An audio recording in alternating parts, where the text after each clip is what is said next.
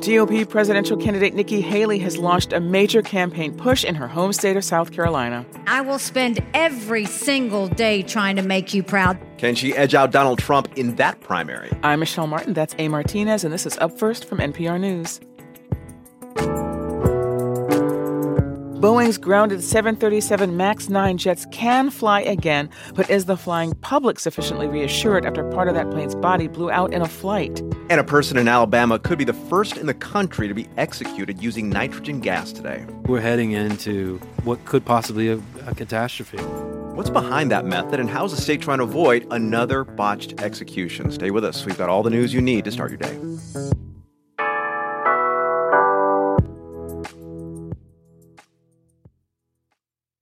This message comes from Capital One, offering commercial solutions you can bank on. Now more than ever, your business faces unique challenges and opportunities. That's why Capital One offers a comprehensive suite of financial services, all tailored to your short and long-term goals. Backed by the strength and stability of a top 10 commercial bank, their dedicated experts work with you to build lasting success. Explore the possibilities at CapitalOne.com/commercial, a member FDIC.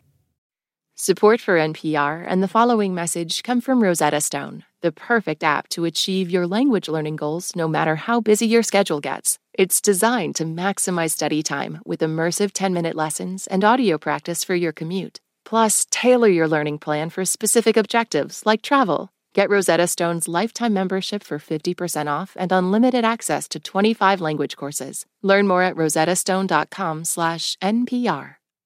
This message comes from NPR sponsor REI Co-op. REI has gear, clothing, classes, and advice for camping and glamping, biking and hiking, axing and snacksing. Visit your local REI Co-op or rei.com for the 1,000,001 ways to opt outside. Nikki Haley is vowing to keep campaigning despite her second-place finish in the New Hampshire presidential primary. Listen, we've only had 2 states that have voted. We got 48 more that deserve to vote. One of those states is South Carolina, where Haley served for 6 years as governor. It's also where she's focusing her campaign's energy ahead of that state's primary next month, starting with a rally in Charleston last night. NPR's Stephen Fowler joins us now from Charleston, South Carolina. Stephen, Haley finished third in Iowa, second in New Hampshire, and is the last major candidate left other than Donald Trump. So what's her argument for staying in the race? Well, Trump's got this stranglehold on the conservative base of the GOP, but since he first took office in 2016, that hasn't really been enough for the party to win many key races. Haley's still got the same conservative stances as Trump, but her rhetoric and record appeals to more independent voters in a general election. I spoke with Marie Barber from Mount Pleasant at the rally, who says she has friends and family that won't vote for Joe Biden, but won't vote for Trump either. Trump is kind of a tough sell to a lot of more moderate conservatives because he can be very abrasive. But if he were the nominee, I think he would get the job done. I just feel like Nikki would do it with a lot more style and class. And that's Nikki Haley's pitch in a nutshell. I'll also note that Barber said she'll vote for Trump if he's the nominee. Yeah, and Haley has also said that she'd vote for Trump if he's a nominee. Okay, but so if the differences between Trump and Haley is style over substance, I mean, how's that playing out within the Republican Party? Well, once again, most of the party's leaders rally around Trump, including numerous South Carolina politicians like Senator Tim Scott, who, by the way, was appointed to that seat by Nikki Haley. Trump's also lined up most of his presidential challengers that have dropped out, like Florida Governor Ron DeSantis, who just last week said Trump would have problems facing Joe Biden in November. Then he dropped out and endorsed Trump. Now, Haley's new stump speech focused on her record as governor, touting everything from the economy to criminal justice reform. She also knocked Trump for his mental lapses, like a recent rally where he confused her with Democrat Nancy Pelosi. But it's not clear that message is getting through. Here's voter Sarah Ferrillo, who said she doesn't really know what Haley can do to improve her standing with other Republicans. Because right now they're responding to the loudest person in the room, right? How can you be the loudest without being the bad publicity? She also said she'd vote for Trump if he's the nominee. So then what does a path forward for Nikki Haley look like? I mean, is there a mathematical or maybe a practical way that maybe she could outlast Trump over the next few months? Well, in many ways, the math ain't mathin'. I mean, to get the Republican nomination, you need more delegates. To get more delegates than Trump, you got to get more votes than Trump, and that's not looking likely. I mean, Haley couldn't win in New Hampshire, which has more independent-minded voters and moderates than other early states like, say, South Carolina. Haley's down in the polls here, could lose her home state to Trump, and have less of an argument she's the viable alternative. A final complication, the next major contest is actually Nevada, where Trump has basically already won. That's because he's the only candidate in the party-run caucus, the only contest awarding those all-important delegates. That puts even more pressure on Haley to perform in South Carolina. All right, that's NPR's Stephen Fowler in Charleston. Stephen, thanks. Thank you.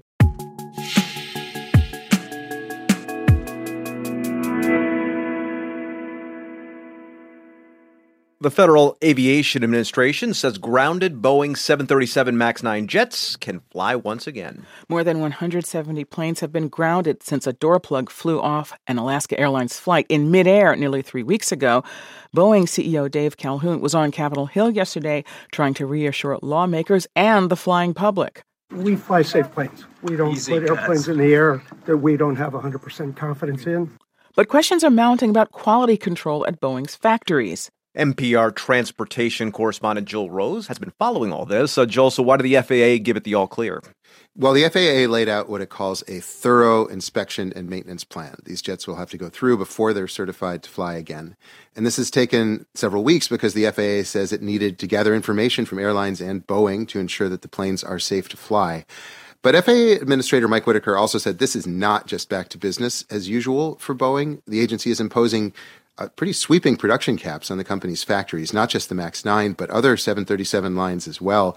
That's a rare step by the government. And the FAA regulators say they want to be satisfied that, quote, quality control issues uncovered during this process, unquote, get fixed before those caps are lifted. Yeah, and investigators have been trying to figure out why the door panel blew out midair in the first place. So has there been any clue as to why that happened?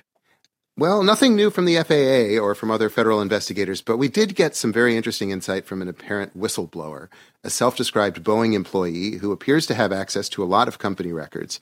The whistleblower claims to have new details about that door plug panel that blew off the Alaska Airlines jet. This person alleges that 4 bolts that are supposed to hold the door plug in place were removed for some repair work at Boeing's factory in Renton, Washington. The bolts should have then been replaced, but according to this person, were not reinstalled before the plane left the factory. This person laid all of this out in a detailed post on an aviation website last week that was first reported yesterday by the Seattle Times. The whistleblower says safety inspection processes at that Boeing factory are, quote, a rambling, shambling disaster waiting to happen. So what has Boeing said in response? Boeing has declined to comment, citing ongoing investigations and referred questions to the National Transportation Safety Board. It's interesting to note the NTSB has already raised the possibility that the bolts were not there. I should say NPR has not been able to verify the identity of this apparent whistleblower, but their explanation does seem credible to Ed Pearson. He is a former senior manager at Boeing's 737 factory. He's now the director of the Foundation for Aviation Safety. This is symptomatic of what happens when you rush production and people are put under this kind of pressure. People take shortcuts, and that's where these mistakes are made. And it doesn't surprise me because this is the kind of stuff that I had seen in the past. Today, Boeing's factory teams in Renton are scheduled to have what the company is calling a quality stand down, basically allowing production to pause for a day so that employees can take part in special training sessions. Now, Joel, a couple of weeks ago, I had a flight canceled back home to L.A. because it was a MAX 9 plane, and a lot of flights have been canceled because of that. So how soon could MAX 9 planes be back in the air? You know, it could happen relatively quickly. The inspections themselves are not expected to take that long. United Airlines says some of its MAX 9 planes could start flying again on Sunday. Alaska Airlines says that a few could be flying as soon as tomorrow. Whether the public is ready to start flying on these planes, that is another question. The answer could be coming sooner rather than later. All right, that's NPR transportation correspondent Joel Rose. Joel, thanks. You're welcome.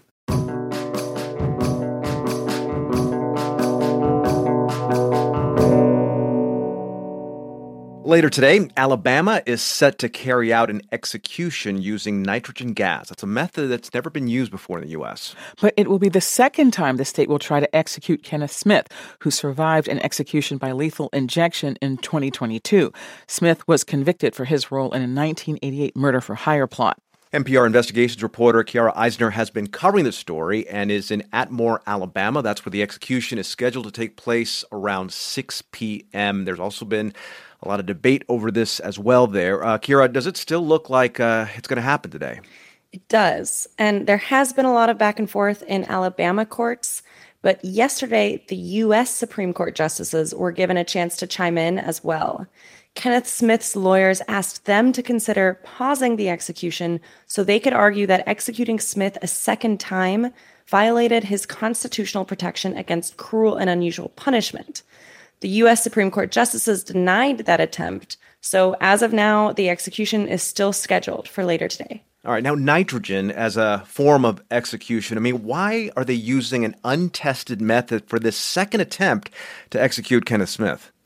Well, back in 2022, Alabama had 3 high-profile botched executions when the state attempted to execute people with lethal injection. Each of those 3 times, execution workers from Alabama were unable to quickly place the IV in the veins of the prisoners to deliver the drugs.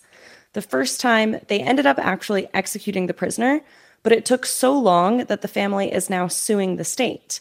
And those other 2 times, one of which was Smith's execution, the state had to call the executions off after those workers failed again and again to successfully get the needle in the prisoner's veins. After they left Smith on the gurney for 4 hours during his failed execution, he and his lawyers argued that the state should never use lethal injection on him again, and Alabama had passed a statute in 2018 that allowed for nitrogen hypoxia as a secondary method. So that was the alternative they had to fall back on. This nitrogen that we've been talking about, is it like laughing gas? Is that what we're talking about? No, that is nitrous oxide. This is pure nitrogen gas, which is not administered to humans in medical settings. And it's been deemed by vets to be, quote, unacceptable for the euthanization of mammals other than pigs, because of its potential for causing distress to those animals. Oh, okay. Now, you've been reporting on this for a couple of months now. You've spoken to Smith and also his spiritual advisor. That spiritual advisor is going to be in the room with him later today. How are they feeling about how prepared the state of Alabama is to carry this out on a person? Yes. So I spoke with the spiritual advisor, Jeff Hood, yesterday, shortly after he saw Smith at the prison and met with the prison's warden. Here's what he told me. The warden came and took me back to the execution chamber, and I can tell you that what I saw did nothing to minimize my fears. They have proven time and time again that they don't know what they're doing. So I think we're heading into what could possibly be a catastrophe. Reverend Hood will be at the prison from 8:30 in the morning today until 6 p.m. when the execution is scheduled to take place. We'll be there, too, to report on what's happening outside and inside the prison during the execution. All right, that's Kiara Eisner, a reporter with NPR's investigations team. Kiara, thank you very much for bringing this. Thank you.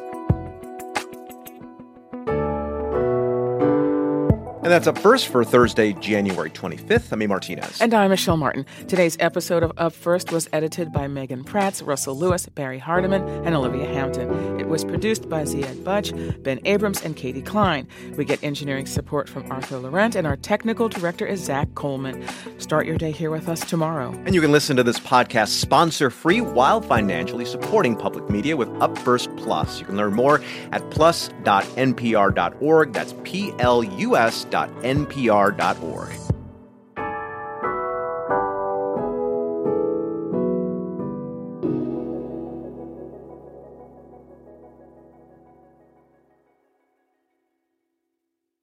All that sitting and swiping, your body is adapting to your technology. Learn how and what you can do about it. I really felt like the cloud in my brain kind of dissipated. Once I started realizing what a difference these little breaks were making, there's no turning back for me. Take NPR's Body Electric Challenge. Listen to the series wherever you get your podcasts. Support for NPR and the following message come from Rosetta Stone, the perfect app to achieve your language learning goals no matter how busy your schedule gets. It's designed to maximize study time with immersive 10-minute lessons and audio practice for your commute. Plus, tailor your learning plan for specific objectives like travel. Get Rosetta Stone's lifetime membership for 50% off and unlimited access to 25 language courses. Learn more at rosettastone.com/NPR.